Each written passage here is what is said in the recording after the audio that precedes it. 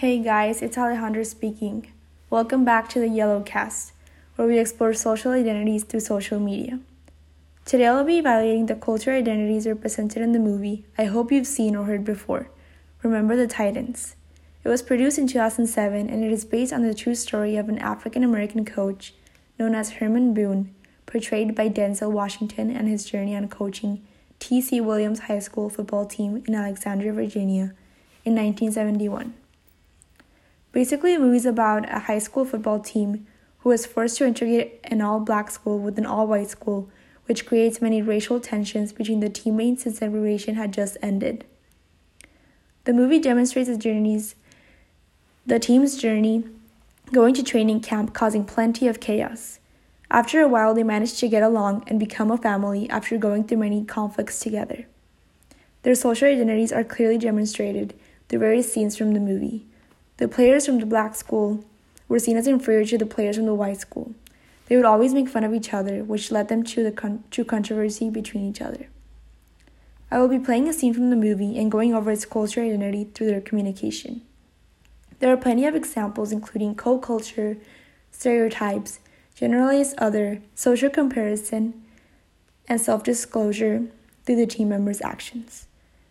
This scene includes a few team members casually going out to a restaurant in Virginia at night.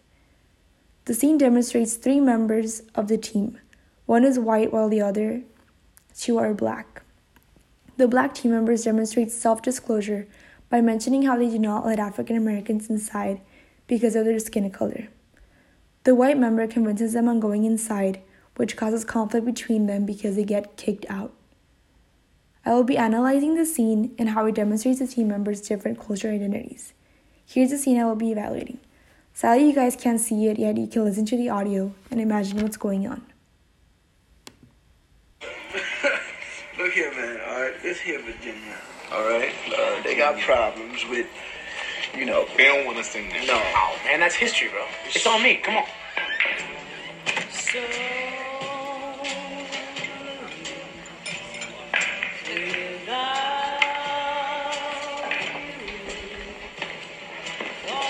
We full tonight, boys. What? There's tables all over the place, man. What are you talking about? Well, this is my establishment. I reserve the right to refuse service to anybody.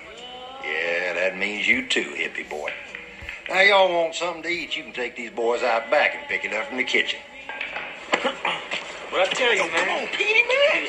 I didn't know, man. I told you. What you mean you didn't know?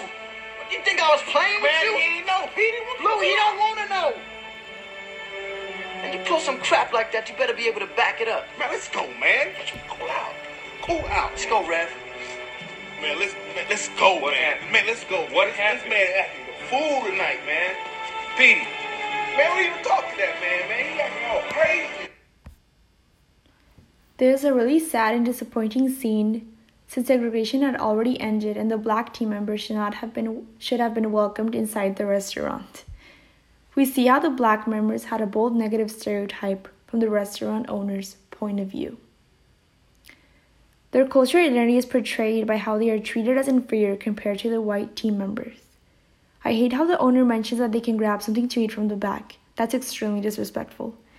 Their social identities are also shown through their co-culture, where when they already know that they're not welcomed inside the restaurant. They were already expecting to get kicked out because of their background and skin color. The white team member's social identity is shown when he is the only one who felt comfortable going inside the restaurant.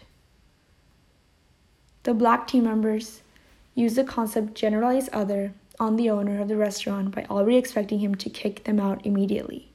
It's sad how the owners do not even think about letting them inside. Talk about direct definition, he went straight to the point. Obviously, these discomforting messages made the team members feel inferior and unimportant. By the end of the scene, I felt kind of bad for the white team member, since he actually thought they would let them inside due to social comparison. I believe he positively compared himself with the other team members and did not believe they would get kicked out. This is certainly an interesting scene from the movie, and it is important to take some time to evaluate their differences. There are many racial examples throughout the movie which should be analyzed thoroughly. We have been exposed to plenty of cultural identity examples by the media, through apps, series, movies, advertisings, and many more we do not take time to evaluate. That's it for today's episode, guys. I hope you enjoyed and learned a lot from today's discussion. Have a great rest of your day. See you next time on the Yellowcast.